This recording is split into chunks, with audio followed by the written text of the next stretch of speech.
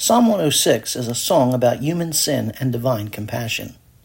As noted in our previous study, this song was written during the exilic period, and it is confessional, recounting Israel's history of God's faithfulness despite their faithlessness. And so we see that God has compassion upon his people, so that when they repent, he delivers them from captivity. Again, human sin and divine compassion.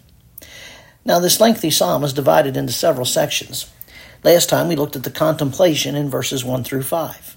And the psalmist begins with a word of praise in verses 1 through 3. Praise the Lord. Oh, give thanks to the Lord, for he is good. For his loving kindness is everlasting. Who can speak of the mighty deeds of the Lord, or who can show forth all his praise? How blessed are those who keep justice, who practice righteousness at all times. And he continued his contemplation with a prayer in verses 4 to 5. Remember me, O Lord, in your favor toward your people. Visit me with your salvation, that I may see the prosperity of your chosen ones, that I may rejoice in the gladness of your nation, that I may glory with your inheritance. Now, as we set the stage for this psalm, we note here that the psalmist begins with this contemplation. And any time that we have sinned and we go seeking God's forgiveness, divine compassion, and we acknowledge our sin, we need to begin with a word of praise and prayer. We need to begin by noting who God is and praising him for what he has done. And then we need to bring our prayer to him. Now, the contemplation is followed by a confession. And this confession begins in verse 6 and goes all the way down to verse 45. And so what the psalmist sets out to do is to confess his sins and the sins of the people. And it's interesting that he connects their current situation back to the previous sins of the forefathers or of the previous generations. In verses 6 through 12, he dealt with God's patience. You know, anytime that we come to God, it's always good to acknowledge that God is long-suffering. Notice he says in verse 6, we have sinned like our fathers, we have committed iniquity, we have behaved wickedly. Our fathers in Egypt did not understand your wonders. They did not remember your abundant kindness, but rebelled by the sea, at the Red Sea. Nevertheless, he saved them for the sake of his name, that he might make his power known. Thus he rebuked the Red Sea, and it dried up, and he led them through the deeps, as through the wilderness. So he saved them from the hand of the one who hated them, and redeemed them from the hand of the enemy. The waters covered their adversaries. Not one of them was left. Then they believed his words. They sang his praise. And so we see God's patience. But now let us go to verses 13 to 23 and note the punishment, Israel's punishment. Verse 13, they quickly forgot his works. They did not wait for his counsel, but craved intensely in the wilderness, and tempted God in the desert. So he gave them their request, but sent a wasting disease among them.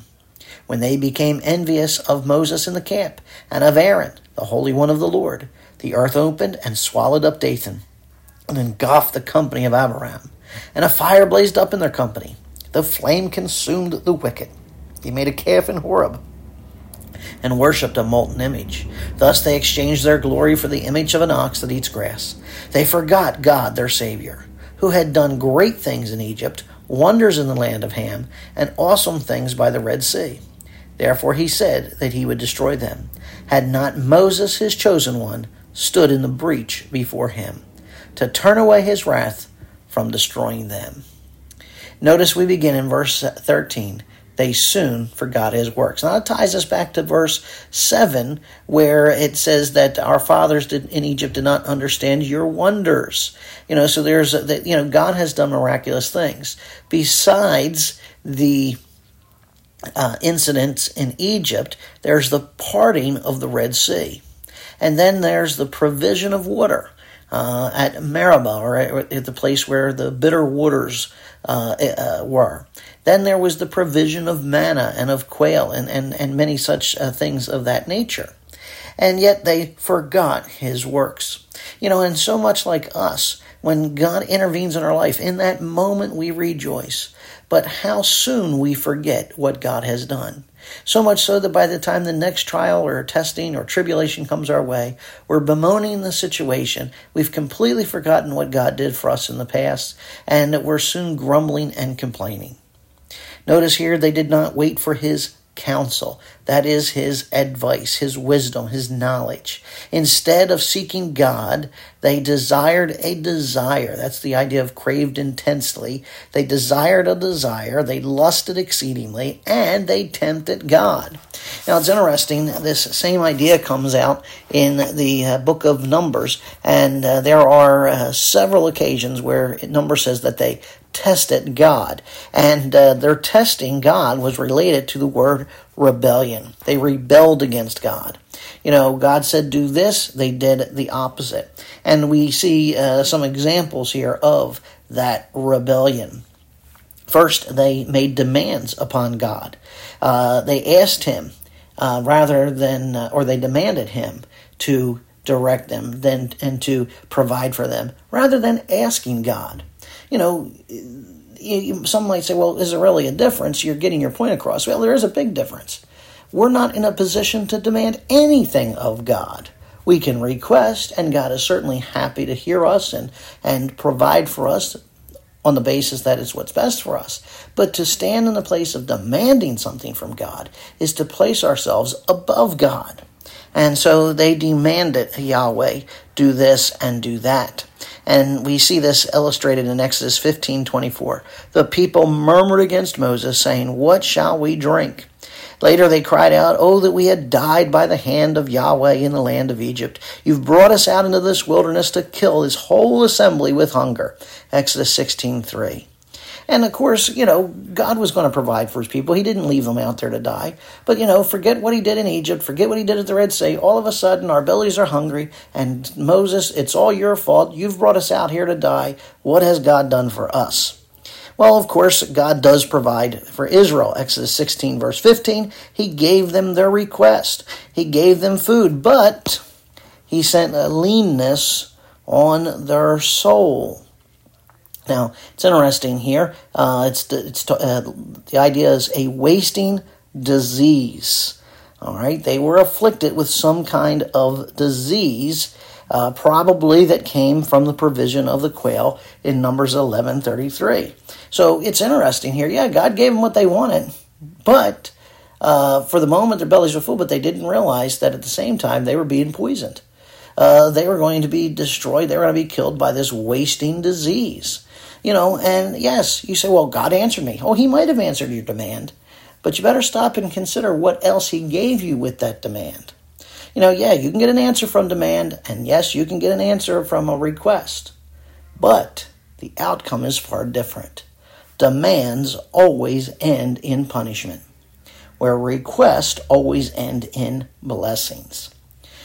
So, these people are afflicted. Why? They're punished, they're afflicted because of their spiritual poverty, and they're in constant rebellion. Verse 16 recalls the events of Dathan and Abiram, who were part of Korah's rebellion against Moses and Aaron in Numbers 16, verse 1. And you'll recall there that Moses was God's spokesman, he was the leader, Aaron was his brother, and he was appointed as the priest of Yahweh. Well, Korah and Dathan and Abiram weren't satisfied with that. They wanted Moses replaced. They wanted Aaron replaced as the high priest. It didn't matter to them that it was God who appointed these men. They decided that Moses and Aaron had exalted themselves, according to Numbers 16, verse 3, above the congregation of the Lord. God, however, put a quick end to this rebellion. He split the earth and swallowed up Dathan and Abiram and their tents. Again, we see this in Numbers 16, verse 17, 23 to 24, and 31 to 33. Then 250 of their followers were consumed by fire. God brought down fire from heaven and consumed these 250 followers of Dathan and Abiram. But that was not the end of Israel's rebellion. Again, you would think, okay, wait a minute. We made a demand of God. He gave us our request, but he also gave us a wasting disease. Okay, we've been healed from that. All right, well, let's rebel again. Wow. These two guys and their family and all their possessions just got swallowed up into the earth. 250 of their followers just got destroyed by fire. Hey, we need to straighten up. We need to get right. But no. The greatest sin comes in Exodus chapter 20 and verse 3 with the violation of the first commandment. which was to have no other gods before them. What do? They make a golden calf and they worship there in Horeb or in Sinai while Moses is up on the mountain. The people convinced Aaron to make them a molded golden calf, and they changed the glory of God into the image of an ox that eats grass. We are not to make an image of God. We're not to have any graven image. That is part of that command, to have no other gods before us. God is a spirit. He is not, and while we may refer to the God's hands or God's head or God's eyes, he doesn't have a physical form in the same manner in which we have. And because we have not seen that form, we have no business trying to make an image of that form, let alone making it the image of a creature that he has that is less than human. They made God into an ox, or an ox of gold that eats grass. And so they violated the first commandment, they violated the second commandment, and also, as an interesting aside, they fashioned an idol that they were familiar with, one of the Egyptian gods. Well, the psalmist here charges Israel with spiritual amnesia. They forgot God, their Savior. They forgot the one who saves them. And how many times have we done the same? We look back in our life and we see, here's where I cried out to God, I cried out to God, God delivered. But once again, where we fall into rebellion, we fall into sin, we mock God. We may even go in and put something before God. Or we try to make God in our image. We want to make God what we want him to be. And again, it's because we suffer spiritual amnesia. We forgot God. We forgot what he has done for us, the wondrous works that he has done for us, the awesome things, the fearful things that he has done for us. Folks, listen, we deserve punishment. God is patient, but we deserve punishment. The only thing holding God back from wiping us out is the same thing that held God back from wiping Israel out. Someone stood in the breach. Someone cried out to God. And that one deliverer for Israel was Moses. Today, our deliverer is Jesus Christ. Moses stood in the breach. Today, Jesus stands in the breach. Because he took our punishment. He stood in our place. He enables us to receive grace and mercy from God. We deserve punishment. And that's not to say that God will not chasten us, because those whom he loves, he does chasten. But we never have to fear God's judgment, his eternal judgment, that eternal damnation, because Jesus stands in the breach. And he takes our punishment upon himself so that we can be holy and blameless before his Father, so that we can be recipients of God's grace and mercy, and so that we can be justified and redeemed and sanctified and secured and one day glorified.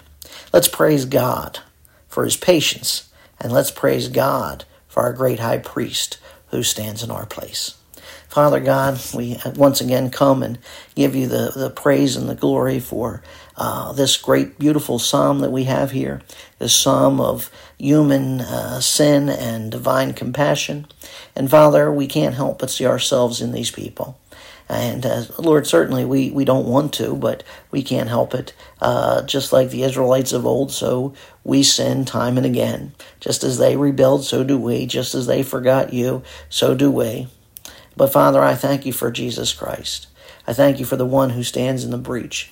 It is through Jesus Christ that we come to you in prayer even now. Through his work, through his character, through his nature. Because of who he is, we can approach you and call you Abba, Father. And so, Lord, I ask that you might forgive us of our sins, forgive us of our rebellion, forgive us of our spiritual poverty, forgive us of our spiritual amnesia. And Lord, I pray that you would pick us up out of the wilderness and, Father, place our feet firmly upon a rock and provide for us, deliver us, Lord, and lead us into the way that you would have us to go. We ask that, Lord, we might glorify you for your patience and also glorify you for the one who stands in our place and takes our punishment. And so, Father, to you be all the glory forever and ever. Amen.